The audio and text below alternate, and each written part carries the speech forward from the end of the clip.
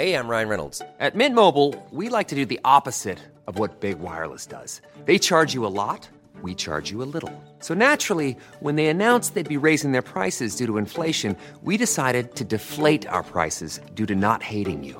That's right. We're cutting the price of Mint Unlimited from $30 a month to just $15 a month. Give it a try at mintmobile.com/switch. $45 up front for 3 months plus taxes and fees. Promo rate for new customers for limited time. Unlimited more than 40 gigabytes per month. Slows full terms at mintmobile.com.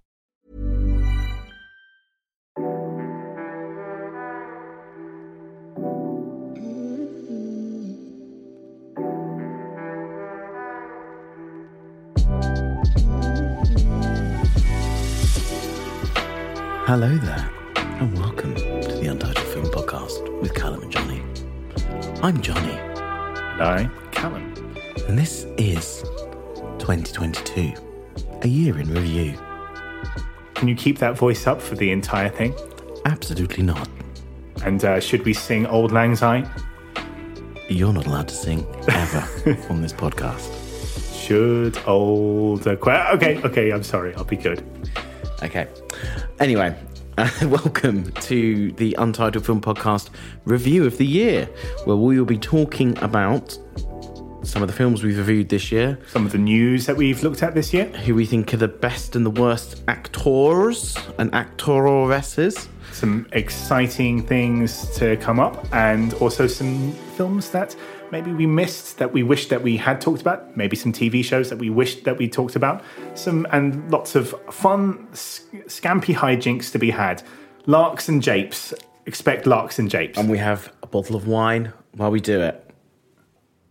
If you've heard that. And I apologise to Rob, who's going to have to be the person editing around our gulps and us putting it down ever so quietly on the table.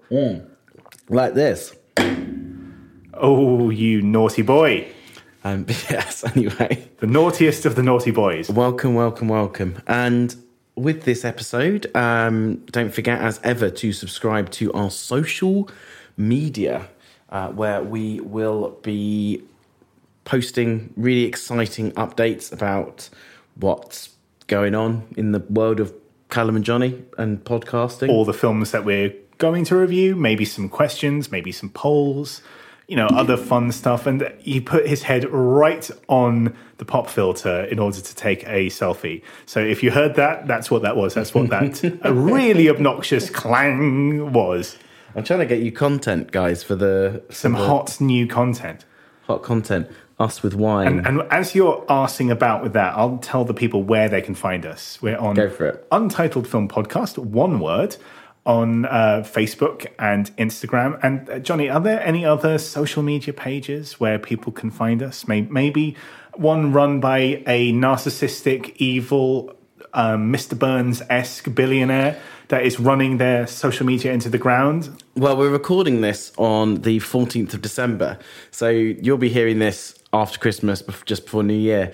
And who knows if Twitter will still exist by then, because Elon Musk is now not the richest person in the world anymore.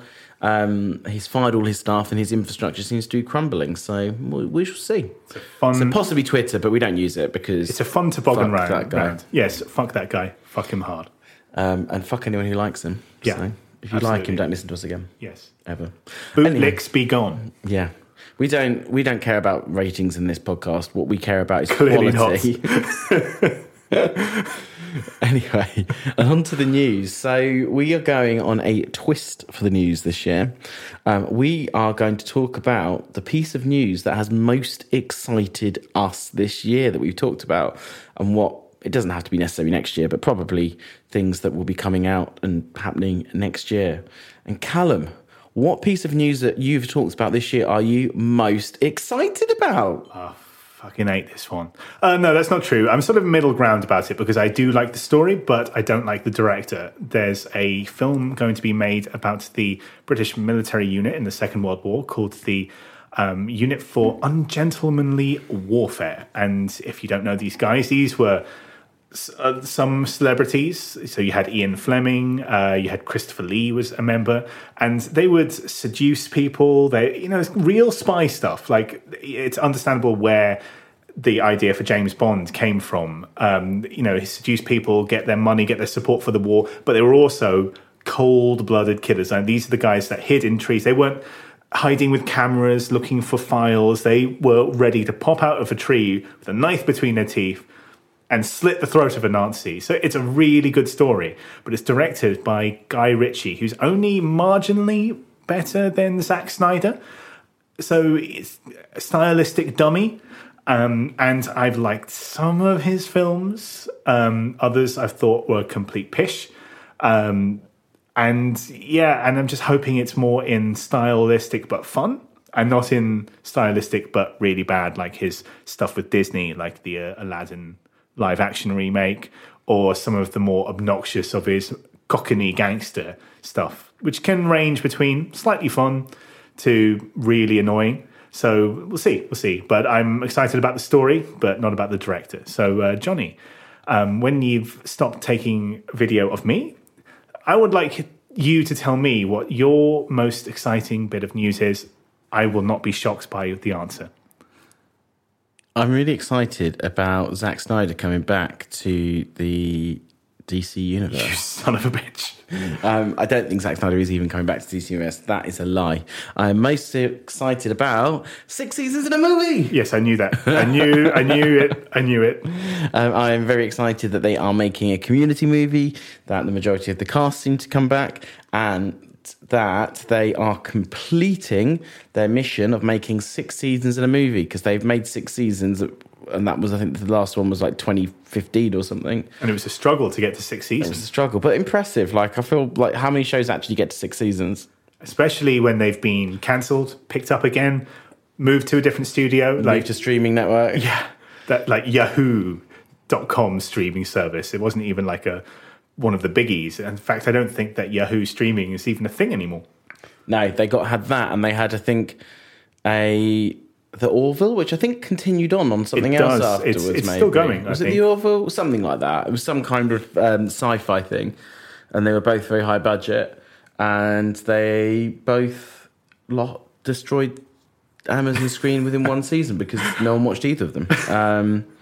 And somehow Amazon Screen thought spending £100 million or $100 million on 2 shows was a good idea. That'll learn them. Exactly. Anyway, but no, very exciting. I just want a little shout out as well for the fact that Spider-Verse is finally coming out next year, the new one. Yes, very exciting. Into is the first one. It's Across the Spider-Verse. Spider-Verse. I still think the names are too similar, but it's probably my favourite Spider-Man movie. Me too. And they're making a sequel that looks almost as awesome, or maybe more awesome. Who knows? Could be the Paddington 2 of superhero animated sequels. Let's hope so. And on from that is our news for the next year. So strap in and get excited. And I think with that, we are going to move it to our, I don't want to call it awards because no one's getting an actual award, but our picks for our favourite movies of the year. So first off, or favourite and worst, to be fair.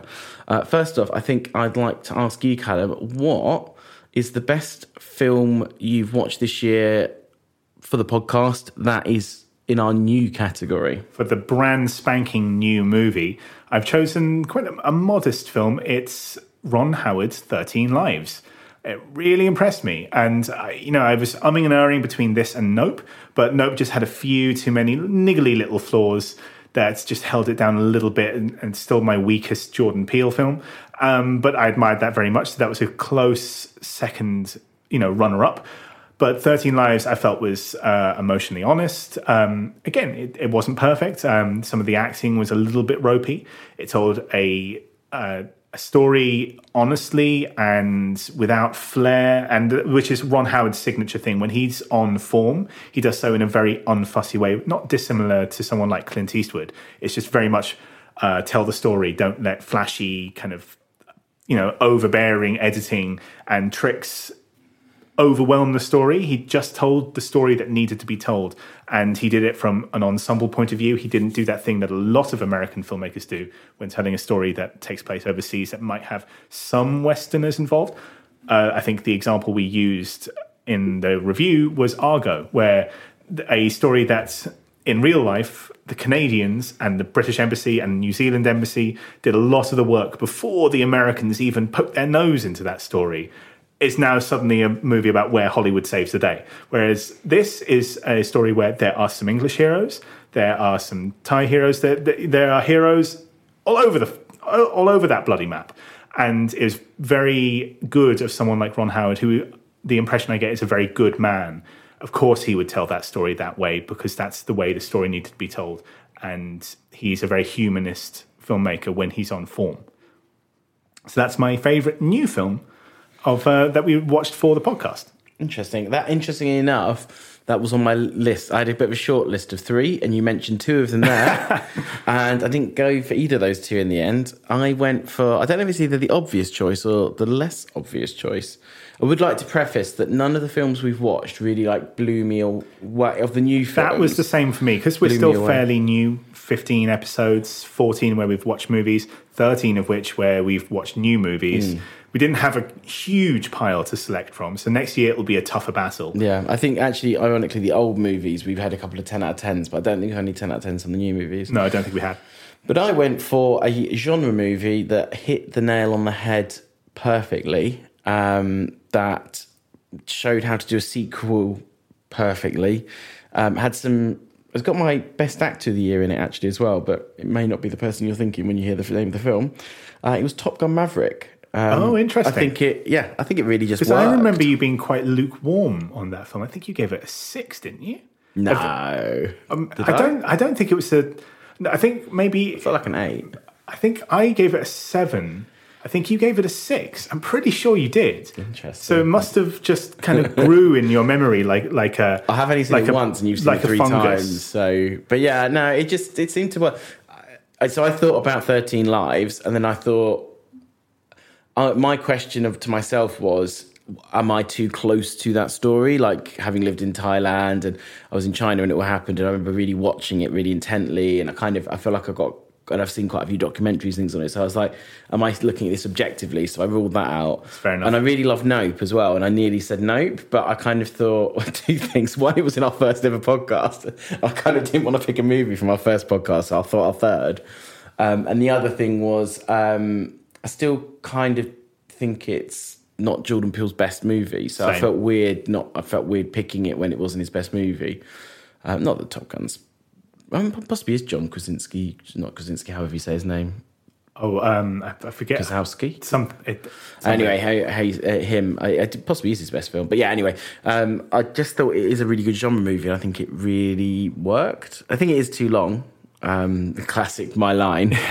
But yeah, no, I went for Top Gun Maverick. I just thought it ticked a lot of boxes. But that probably says a lot, that nothing blew me away enough that it was like me going, oh my God, I just really loved that film. And actually, I was looking through, because there's another question in this later, which is a film that we didn't review for the podcast that was our favourite. And I really struggled to find a movie this year that blew me away for that as well. Partially because maybe the first half of the year I didn't watch as many movies as I normally would, and partially because I don't think there was anything that really blew me away massively this year in general anyway. There's possibly 1 or 2 films I haven't seen that I think will, but yeah, anyway. Well, interestingly, they're going for a big push for Top Gun Maverick to be one of the Best Picture contenders. It was nominated for a Golden Globe. I think it got a Critics' Choice nomination for Best Picture, and I think it's been picking up a few of the Association Awards. I've also seen it quite high up at the end of the year review list. So When you look at like top 50 movies of the year for Time Out or Empire or whatever, it's been in the top 5 in a lot of those. I've seen it at number 1, number 2 in a few as well and stuff. So it obviously has some kudos. It clearly worked for people. Yeah, and it made a lot of money. Absolutely. Not always a sign of quality, but... it had legs. It didn't feel like it made it all in the first weekend. It kind of made it over a long period of time. And there were sort of 2 movies that did that, one in a very modest way, one in a bananas huge. And the bananas huge one was, of course, Top Gun. And The Woman King worked in that way that it had a $19 million opening weekend, then a 12, and then, so it took little steps down. Yeah. So there are a couple of films that lingered for older audiences, but not many. Yeah. Excellent. But no, that's our best new movies from the podcast. We will have a best new movies in general thing later. We will. Which I've cheated on. But anyway, what was your worst new movie that we reviewed for the podcast? I think we may have the same one on this, but I don't know what yours is. There was 2 contenders. Same for me. So the first one, I did think about putting Pinocchio, the Disney Plus one, You but thought the same too as me. the problem with Pinocchio being on a worst list is that in the end, it's just a Disney Plus, throw the kids in front of it and then go off and do something else sort of film. So, we watched it because we did it for the podcast.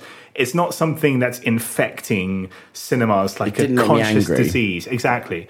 With the film that did win that plaudits, it's a film that's so convinced of its own genius, so convinced that this is the business, this is top banana. Oh my God, this is Oscars ahoy, lads, and Venice Film Festival, 16-minute standing ovation. So what? What doesn't get a 16-minute standing ovation at any of these film festivals?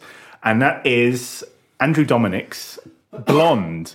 I'll say that again because it's coughed right in that saying. It's Andrew Dominik's Blonde. Atrocious film. Insulting. One on a filmmaking level, it's one of those films that use all the bag of tricks. They change from shutter speeds and aspect ratio, and black and white to color, and it pulls this trick, and that's a fun CGI bit. Let's do that. It's so convinced. And Andrew Dominik, he's a talented guy. He made Chopper. He made Killing Them Softly. He's not a very prolific filmmaker, but he's made 4 films. That I'm aware of. I might be wrong there, but Chopper, Killing Them Softly, and The Assassination of Jesse James. 2 of those are fantastic. Killing Them Softly is flawed, but very interesting. I recommend it, and you'll like it. It's 90 minutes long, and this is just insulting. It's misogynistic. It treats Marilyn Monroe, this smart woman in Hollywood who had her demons, sure, but was not some battered little housewife who, was simpering and crying. And the things it has her do, the fiction it puts her in, just to kind of show, oh, look, this is what women in Hollywood have to put up with you. Yes, that's true. We've seen that. We've heard the Me Too stories, the appalling behavior of men in Hollywood. But if it's so concerning for you, Andrew, you fucking hack, why not fictionalize it? Why run this woman's name through the muds to put her in things that never happened to her? Make a Marilyn Monroe proxy. That's what a talented filmmaker would do. Or, talented you were. I'm not so sure anymore. I'm not so sure you're not just a masochistic bag of tricks, kind of, war blimey, won't this look fun? So I agree. Actually, I was going to say both for both movies. They were both the 2 that came to my mind, but my kind of thought process was Pinocchio was harmless fun. It was fucking awful, but it was harmless fun. Yeah, absolutely. But Blonde is just really rubbed me up the wrong way and really annoyed me. And the scene that really wound me up to no end was the JFK scene. And especially when I was reading about it all afterwards, and I was like, nothing even close to this ever happened, or from anyone can find any information close to something like that happening. There is a possibility that they may have both consensually slept together, but that's not even verified. And to kind of drag her name, someone who's dead, through the mud, and drag his name, someone who's dead, through the mud in such a way. I'm not saying that John F. Kennedy was a stand-up guy when it came to women, because he clearly wasn't. But it just, and the Kennedys in general. The whole thing left a bad taste in my mouth, and I wasn't a fan of it in any way, shape, or form. It's just an ugly, ugly piece of filmmaking. Exactly. So I think, Callum, it's your turn to ask me a couple questions now. Yes. So let's start with, should we go for acting? Or I was going to say, should we do the old movies, best and worst? Yeah, absolutely. So let's flip it a little bit. Let's go for worst old film first, rather than best old film first. Well, I was looking, and actually we picked films for the most part that I think we both liked so this was quite a hard category. There was one standout film. I know what it's going to be. One standout film that was so boring and so long and so poorly set designed and ugly and poorly acted and terrible script, and I nearly fell asleep in. And what film would that be? Is Speed Racer. The film that was made so that Spider-Man Into the Spider-Verse could run. It walked so other films could run. And Scott Pilgrim. You made me scrap my wife. That's so not true. I will give it that there was some reasonable editing in certain points, but in a way that annoyed me. Like, from a technical point of view, that was well done. Outside of that, though, the storyline was awful. The acting was awful.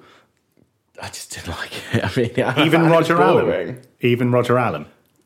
He's probably the best thing in it, with his one speech he gets that he's never in it for the rest of the movie. He isn't in it for much. I do love that story. And I hated the editing around that, though. I hated like the spinning round and the way they did the background, and then the fact they had the stupid monkey and stupid young brother appearing that is in it certainly the weakest part of the film. I do love that story, though. So I told this in the review, but there's something endearing about this. No, it's about Roger Allam, not about the film. Okay. It's that Roger Allam, of course, has had plenty of success. He's been on huge successful television shows in the UK. The Thick of It, but also Endeavour, which my mum is a big fan. If anyone knows The Thick of It, he is Peter Mannion MP.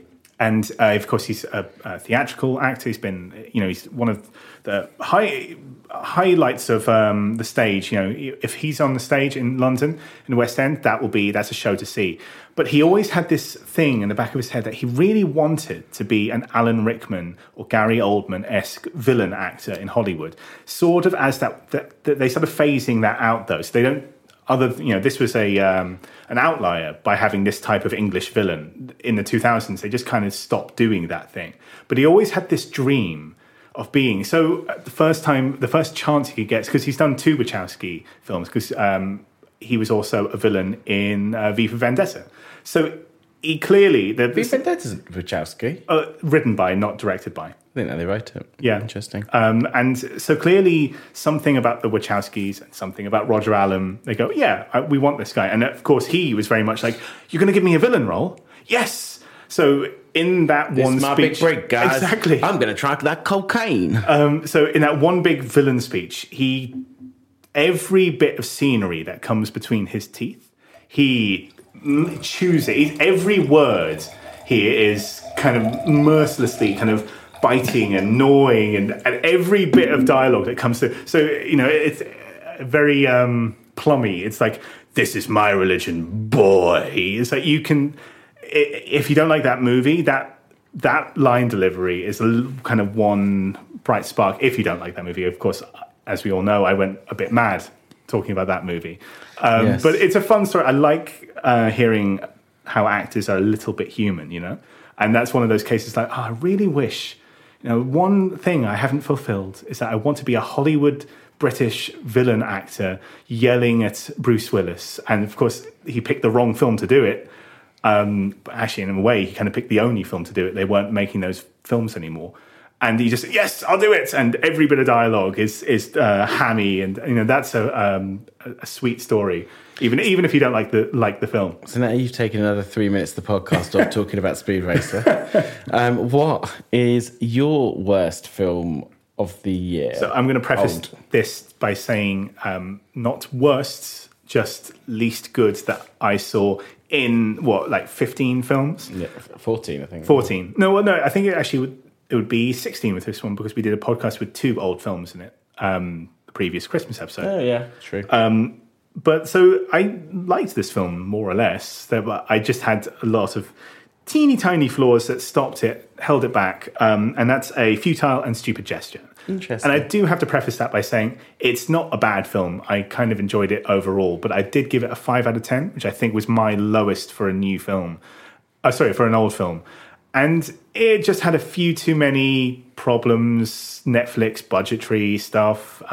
It had ambitions that it couldn't aspire to, and then it sort of got trapped under the weight of biopics that it was trying to be subversive, and then it ended up becoming a biopic. And it's not bad. It is not bad, but it's the least good that I saw. I thought you might say the Cowboy Bebop remake. Well, that was one of our new picks. It was new. Yeah, you're right, actually. It was our new pick. It had been out for a year. Wow, yeah. So, no. True. No, I agree. I think that's a good one. So should we go to the best old movie? Yes. So I struggled with this one. I had 2 written down. I didn't struggle at all. And I know which one you've got, and that's one of the 2 I've got written down. So I think I'm going to go for the other one just for... What's the word? For the sake of conversation. for the sake of conversation, but I will agree with everything you say about what you're going to say. I might be wrong, maybe not what you're going to say, but because I don't know what he says, but I'm fairly convinced it is. So I'm going to go for Sherpa. Oh, interesting. Yeah. Which I think you gave 10 out of 10. I did. I really liked it. It's, absolutely amazing documentary. If you haven't watched it, go watch it. It's on Netflix. It's about the Sherpas to take people up Mount Everest. And the particularly bad season in, I'm going to get the year right. It was one, I think it was 2014, when there was a big avalanche at the start of the season and a large, I think 13 Sherpas were killed. And they cancelled the season effectively, but it's the story of leading up to that. And really interesting. The people that went to make a story about the Sherpas and ended up making a story about this horrible event. Really, really interesting. Not much more to say. I think excellent film. Go and watch it. It was incredibly effective. And I can't say that I knew anything about it.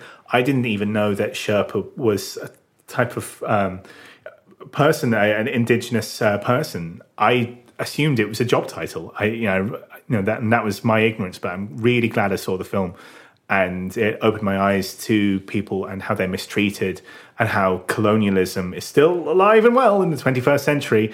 And the man in that film, who's almost like a cartoon villain, he tells the crowd at one point, like, "Oh, if you go up that mountain, guys, these Sherpas, they'll break your legs. They will. It's like, so infuriating, but also enlightening documentary, and also kind of made on the fly. The documentary filmmaker just wanted to make a film about the Sherpas' day-to-day lives and this horrible tragedy, and she just happened to be there at the time. And it ended up, I think it was nominated for a BAFTA for Best Documentary, and she's gone on to make several travel documentaries. I think that's her speciality. Several of which have been narrated by Willem Dafoe. Yeah.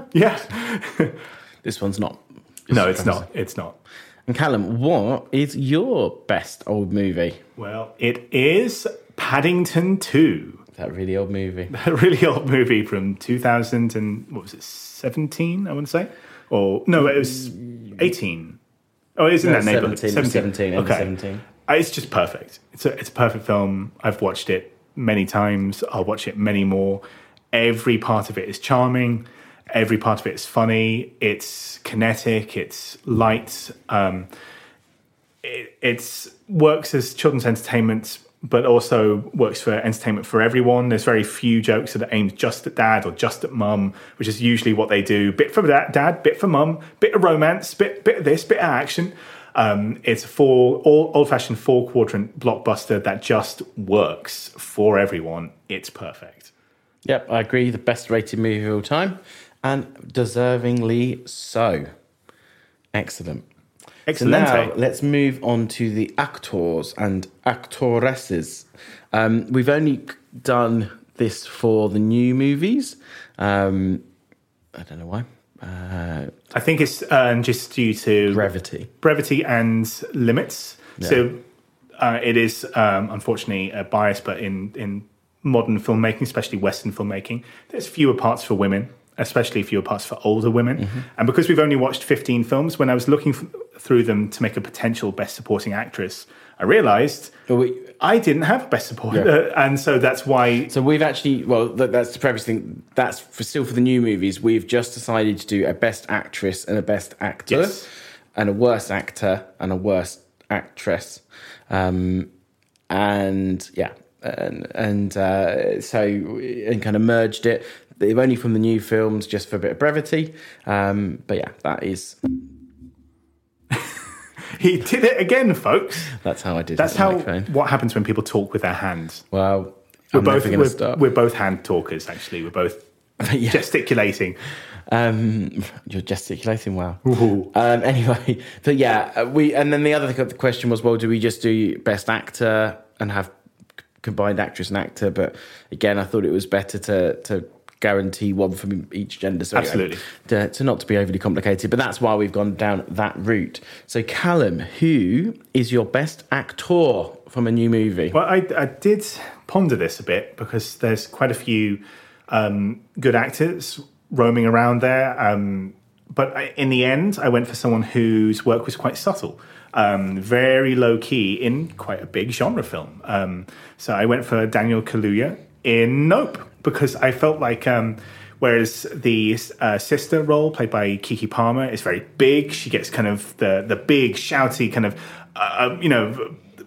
hand waving moments in this place where we wave our hands a lot. He was very much, very kind of to the point where he was looking at the floor, and his character had obviously some sort of crippling shyness, and it goes into a little bit of that where she went off and did her thing. He was the one that stayed at home on the farm helping his dad before his dad tragically got killed by the raining debris of the what have you that starts the Nope, because still not spoiling it.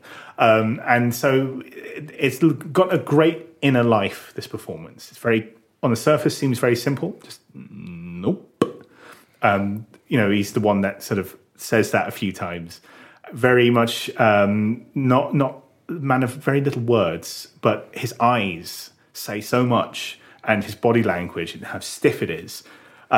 He's the one that has to sort of kind of navigate through this crazy going on in as calm a manner as possible. And it's very nuanced, and he's a very talented actor. So interesting, that was I almost did as mine Daniel Kaluuya and Stephen Yen as a joint winner. And then I didn't. I decided to go a different direction. But that, very, very close. If I'd stopped my thought process one dot earlier, I might have chosen that. But I went for Glenn Powell in Top Gun Maverick. Oh, yes, he's excellent. I think he's the best thing in it. I think he's really good fun. I think, again, he kind of plays with what, again, is not a massive part, but it's big enough. I think he works really well. I think he's far more interesting than Miles Teller. Yes, I'd agree. And yeah, I know. I think he probably won't get many kind of lists and things. And I thought it'd be nice to give a shout out to someone who, a bit further down the call sheet maybe, but who I think deserves it. Yes, I think so. He's kind of one of those guys that straddles between being a character actor and being a movie star, or a potential movie star. He's not there look, yet, isn't he? He's got the look of a movie star, but he might be a bit too interesting to be to be a movie star. He might end up becoming someone like Ethan Hawke. Or I was thinking maybe Arnie Hammer pre-problems. What have you. Yes, absolutely. That he was another person who was just a little bit too interesting to be pigeonholed as a movie star, but he was a bit too handsome to be a character actor, so he never got the roles. But Even sometimes if they did try. They did. Oh, bloody hell, did they try? And just audiences went, we don't want him. Stop sending us Armie Hammer. The box office says no. But Glenn Powell he could potentially be someone like Ethan Hawke or Kevin Bacon, who have managed to do that thing. And especially Ethan Hawke, because he's writing or co-writing and starring in a film directed by Richard Linklater. So it might be that Richard Linklater has chosen him to be his new boy. And he was in that one that Richard Linklater made, the film that name escapes me. It's set in college in the 1980s. Everybody Wants Some, I think it's called. And he also had a small role in Apollo 10 and a half. Mm-hmm. So he's clearly being groomed as Richard Linklater's new boy. Do not take that how that sounds. But Richard Linklater sees something in him, sees something enough to write a film with him. Who's he done that with before? Well, it's Ethan Hawke. So it could be that he's going for that sort of movie star, character actor, Ethan Hawke bridge. It's a very hard thing to navigate. Interesting. Yeah, no, I agree. What about your best actress from a new movie? Well, the best actress from a new movie. And this is again, kind of tough. And again, it's because there is a bias. There are fewer parts, written for older women, but also there are fewer parts leading roles written for, just women in general. And I actually took a performance that is flawed. I don't think it's perfect. And she's trying so hard in a real horrible film. So the worst film of the year was Blonde. And I thought Ana de Armas did everything she could to salvage that film. And in a way, I'm more impressed that an actress, given such poor material, was able to navigate her way through.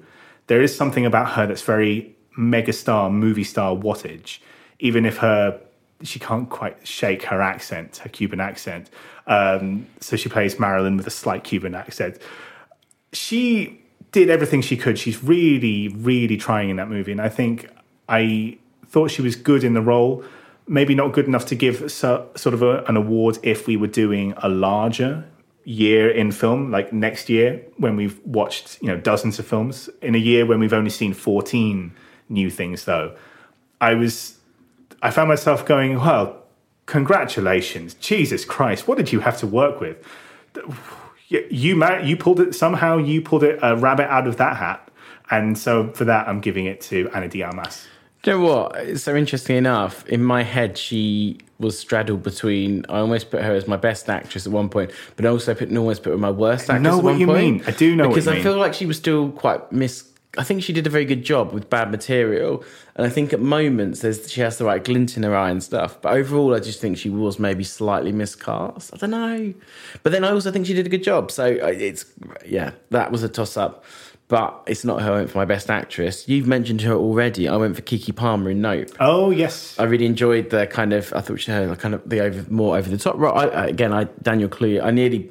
One of the reasons I didn't go for Daniel and Steven Yeun kind of as a mix was because I knew I was doing Keke for Nope. So you didn't want to overwhelm. Yeah, I didn't want to be like nope. But yeah, I put her down as my best actress. I thought she did incredibly well in that role. I thought it was a bit silly and over the top, but I think she did I really enjoyed it. She's incredibly cool in that film. She is very cool. And when she's a cool person. She is.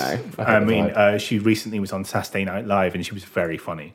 Yeah, no, it was good. It was very, very good. She gets to do the Akira slide.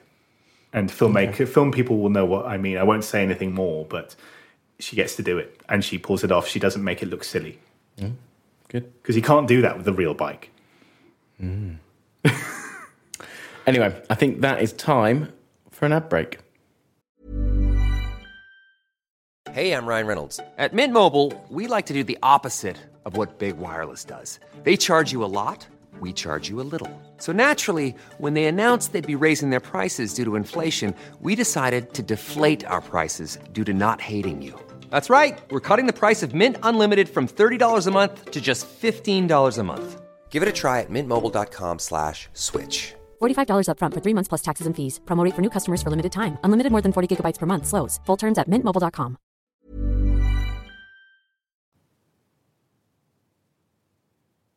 And welcome back to the Untitled Film Podcast.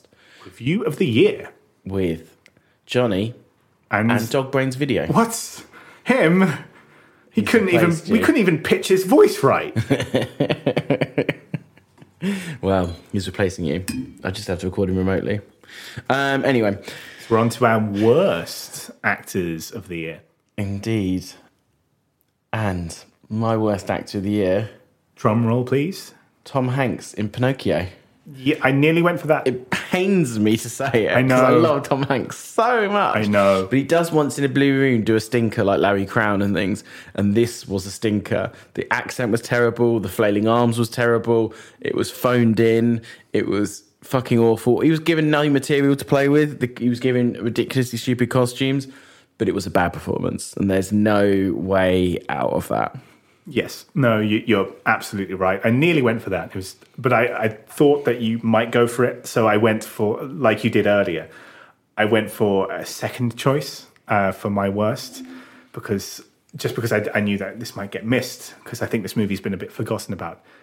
Tom Felton in Save the Cinema. If you want to talk bad accents... Oh, I'm from Wales, I am. Oh, but it slips out sometimes, and I'm not from Wales. Oh, but now I am again. It's a bit Postman Pat, isn't it? I mean, Postman Pat, nothing. It's like he's doing, like when children used to do their bad Pakistani accents after, in the early 2000s, after, everything that happened. It's like that. It's like nothing on earth. And... it's not a great role in the first place, but it's a simple, no-brainer Brit flick. Like, a moderately talented actor should have been able to do this, I just thought the film was so inoffensive that it didn't bother me that much, but it is bad. Like, there's no way around Exactly. it. I mean, the film is again, he's not given a huge amount of work with He's this. not. Yeah. But the fact is that a character like this in a movie like this is such a blank slate because it's a inspirational Brit flick, which we make a dime a dozen. Even the bad ones are kind of like there's a formula to them. How can you mess up that formula? But the other side of the coin is, how did you want him to play it? I mean, did you want him to like chew the scenery and overact? I wanted him to be a bit better. I wanted him to do a convincing Welsh accent. Or maybe don't bother with the Welsh accent and just say, I've moved here from Brighton, something, anything. It does. I mean, I know it's based on a true story and he's playing a real person, but who cares? No one except the people in that Welsh village care. Part of me wonders about if it's if it's even his fault. Should he have been cast in that role? Is that not the mistake of They just went for it because he was a name, and actually everyone in that cast, because that's a surprisingly starry cast. Even the ones I didn't recognise, like, oh, she's been in a syndicated American television show. He's been in a syndicate. Bloody others, loads of Welsh people running around Hollywood, aren't there? Even the ones like aren't Michael Sheen or Matthew Rhys famous. Yeah, there seems to be a lot of them. But yeah, no, he something about him just bugged me. Fair enough. So I want to hear your worst. I actually struggled my worst actress. Yeah, same. I partially because actually, unfortunately, there's not many kind of like shiningly big roles, and most of the shiningly big roles in the movies we watch that were given to women, they seem to grasp with both hands and do a very good job on. Exactly. So I'm going for what feels a bit like low-hanging fruit, and I feel unfair. And I don't necessarily think if it's her fault. I think maybe she was just horrendously miscast. But it's Lindsay Lohan in Falling for Christmas, because she doesn't suit it. She just doesn't really work in the role, and she doesn't feel like she's putting a huge amount of effort in. She feels incredibly miscast. Yeah, you get, when you look back at Lindsay Lohan's repartee, you had Lindsay Lohan films where she was putting a lot of effort in, like Mean Girls, and then you had her showing up as a TV appearance in something, not really caring, and it felt like she was doing that for the film. Yeah, I didn't feel like she particularly cared about being there, and she was miscast, and that's not her fault. No, not at all. And I'm hoping what this is, because she's a talented woman, and many of my favourite teen movies of that era are hers. You know, she was a great talent, and what I'm hoping is that she gets a sort of Robert Downey Jr.-esque comeback. But I think she needs something quirky and edgy, which I think she'll suit. In the same way that Robert Downey Jr. was never meant to be the lead heartthrob in Ally McBeal, but he was. And he's fine doing it, but he's just not built for that. He's built for being a bit weirder.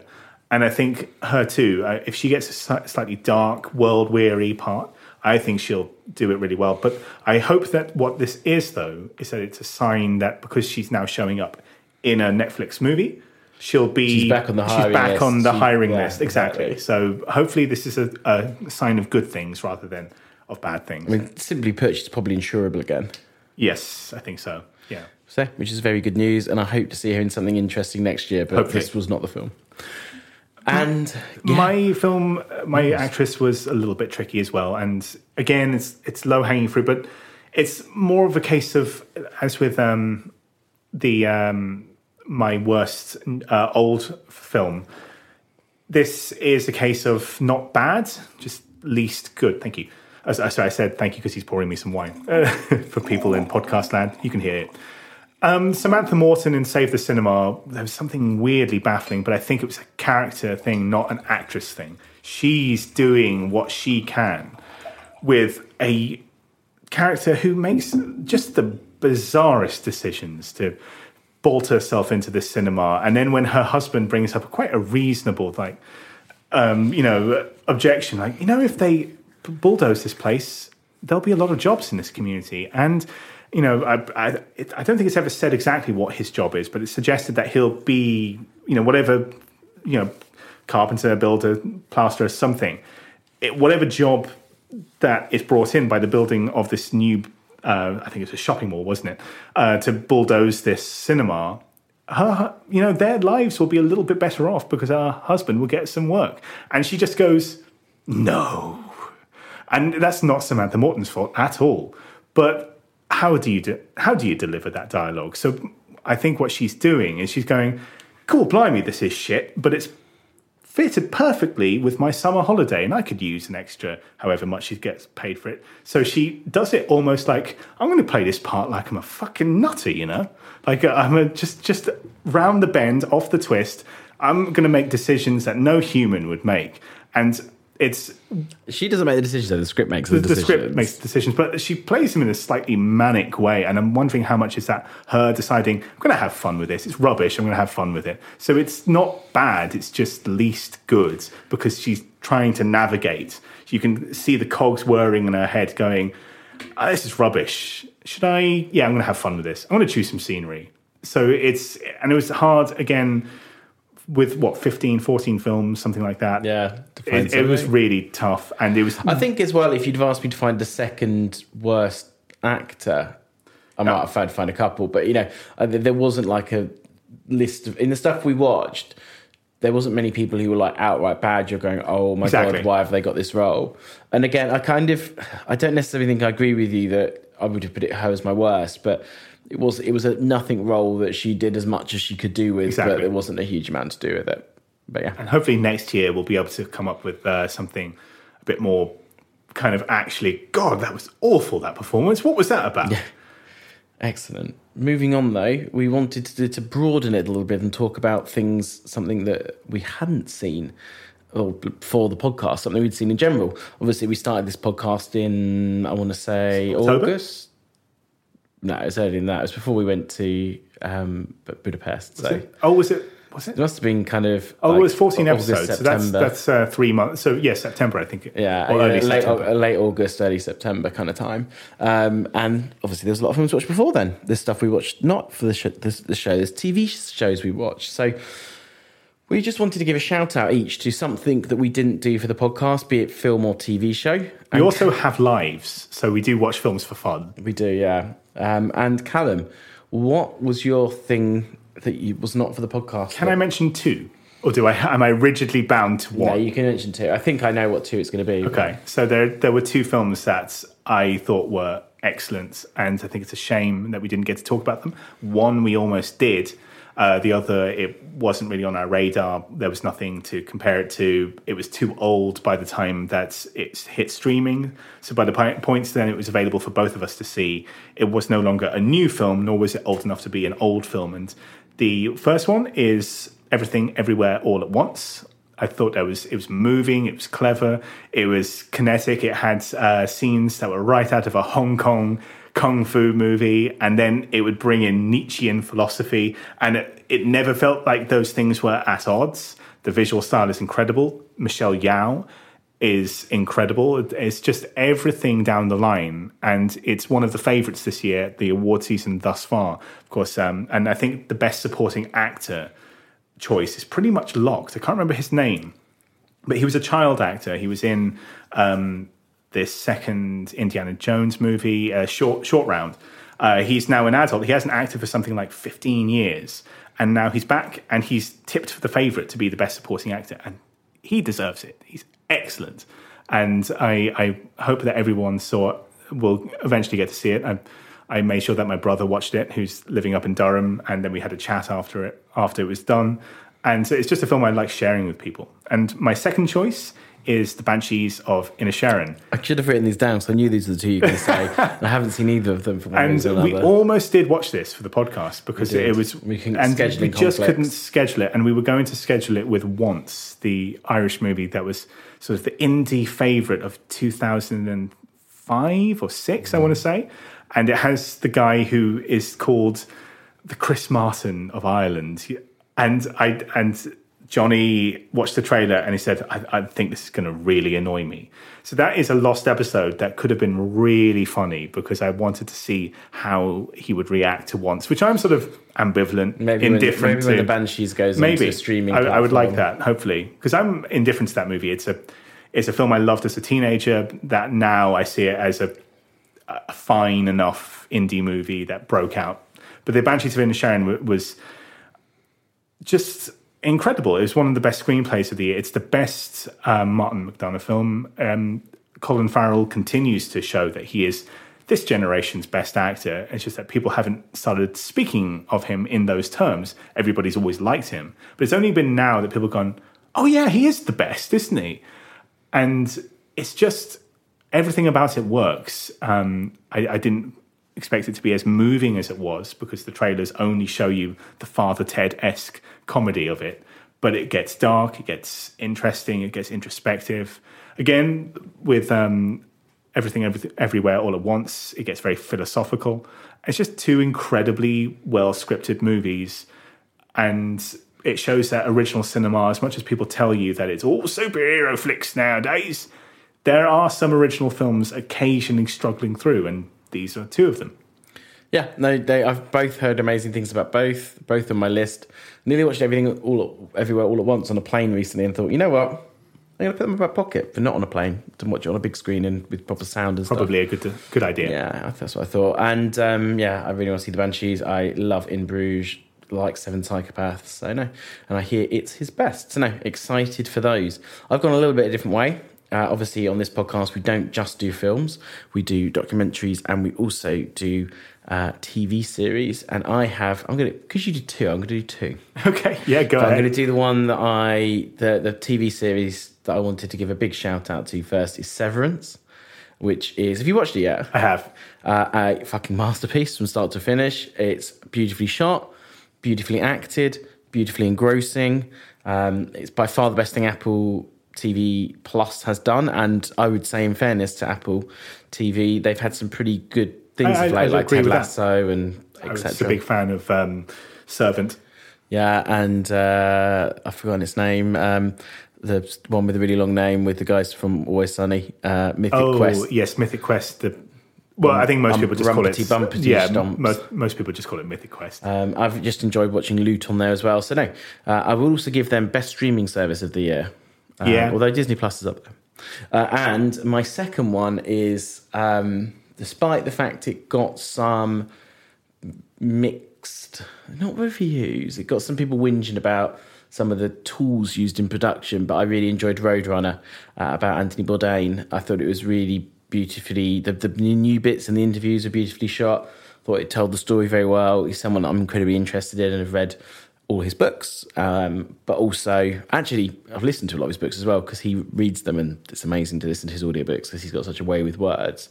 But also, I've read a lot of books being on the crew and stuff, and it did a very good job of telling that story, I believe. And yeah, it was heart-wrenching. Also, it has a bomb soundtrack. Like, it is so good. It's been on repeat all year for me. So yeah, they're the two that I would like to give a shout out to. And hopefully everybody listening, all 25 of you, will enjoy those recommendations. Absolutely. So I think what we wanted to do to finish this episode is to tease a little bit of what we've got coming up in 2023. Fuck me, 2023. When's that come from? I mean, I'm we still do not have two over. Missing years, I suppose. 2020, it kind of just didn't happen. 21 was a bit of a weird one as well. Yeah. 22 feels like a proper year for finally, after 18 months of madness. No. Fuck COVID. Yeah, but no. So for 2023, I suspect it's going to be a very good year, apart from maybe a recession, but we won't talk about that. Hopefully, this podcast will be recession-proof and will stay at £0 and 0 pence. So yeah, you'll have maybe more time to listen to it when you have less time to buy beer, like I like to do. But parking all that, we've got some ideas that we're going to be talking about in the next few weeks. One of the first episodes we are going to do next year is a true crime episode. Yes, we've been talking about this one for a little bit. We were going to do it several weeks ago, and we postponed it to do some Christmassy stuff. Yeah, exactly. But we are going to come straight into the new year with true crime, and we're going to be watching 2 true crime TV series, one of which is an OG of the genre, and we'll talk a little bit more about that. We don't give too much away at this stage, but yeah, great series. Secondly, we're going to do an anime TV series episode. I haven't discussed this with you, but I really want to do Death Note as the old show. Yeah, sure. And we need to find something new to go with it. Good fun. I might ask, my brother is a big sort of anime TV show fan. He keeps up to date with all this stuff. He keeps badgering me over. So, as bad technologically as I am, he is way worse. We still talk over email because he doesn't have a smartphone of any kind, and he's probably never going to get one. So it's quite cute. But it's. So how does he listen to our podcast? I send him the links directly, and he kind of. He he does it that way rather than subscribing. Okay. Shout out to Rory. Yes. Hi, Rory. He's been asking me to watch, I think it's called Chainsaw Head, something like that, or something Chainsaw. I've seen It's I the think thing. I've seen like a picture of it's it. the thing, but it's so it could be the one for the new one, but I'm sure he'll also give us other suggestions. And also, this will be the first time we've done a anime television show, because previously we've only done 2 adaptations, Western adaptations at that, of anime shows. We did Speed Racer and we did Cowboy Bebop, both of which were the remakes. And then we've had a couple of anime movies. We had Whisper of the Heart, and did we have another one? No, I think that might be it. So yeah, so maybe do a little bit more of that. I'd also like to do some international movies. Yes, we should. Chongqing Mansions, I want to pair with something, I don't know what, because not Chongqing Mansions, Chongqing Express. Chongqing Mansions is the building. Which is anything by Wong Kar-wai is always good. Oh, I'm sure we could find something. I mean, Hong Kong cinema is forever expanding. Also, South Korean cinema, we could do something there. Exactly. I mean, there are Just endless countries. South Asian or something even. There are endless countries that we could pick from, all of which have interesting cinema. So, some more international cinema. And also, in general, we're talking about doing some more TV series next year to mix in there with the movies. I'd like to do some more genre cinema. One thing I noticed we didn't do is, for the entire month of October, there were no horror films talked about. No, we didn't. Well, I think because we did our first episode was horror, wasn't it? And in 2021, there were a bunch of really interesting ones to come out. Sorry, 2021? 2022.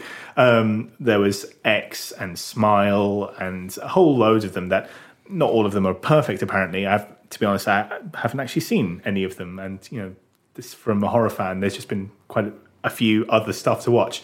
Barbarian apparently is the one to watch, so it's one to catch up with. But next year, I'd like to do some. Absolutely. So now we have got lots of exciting plans. So stay tuned here at the Callum and Johnny Film Podcast, or whatever we're called. Close enough. It's the Untitled Film Podcast with Callum and Johnny. Follow us on the Instagrams and the internet. Facebooks. So that's Untitled Film Podcast, all one word. And please share this far and wide.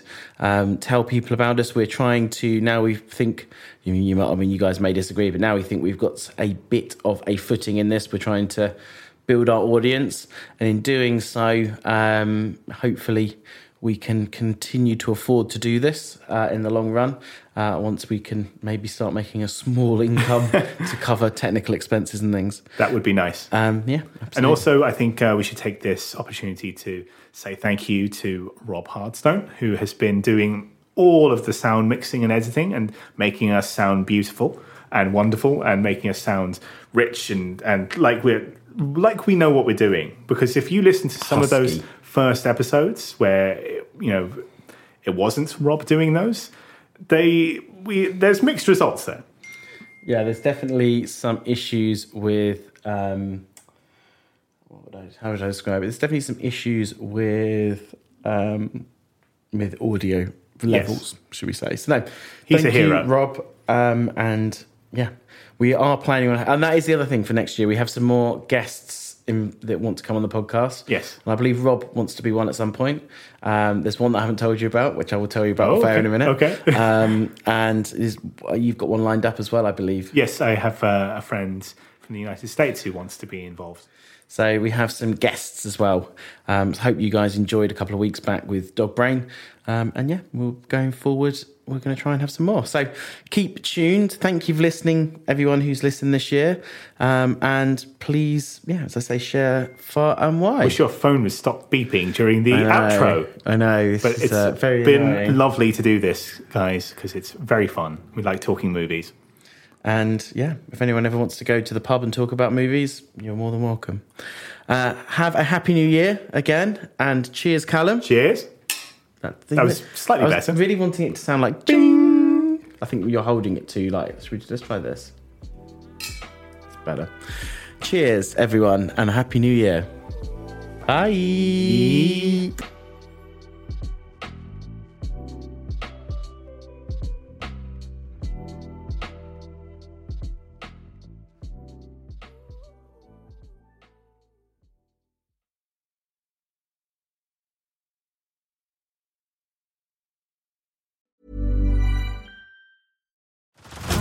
Head over to Hulu this March, where our new shows and movies will keep you streaming all month long.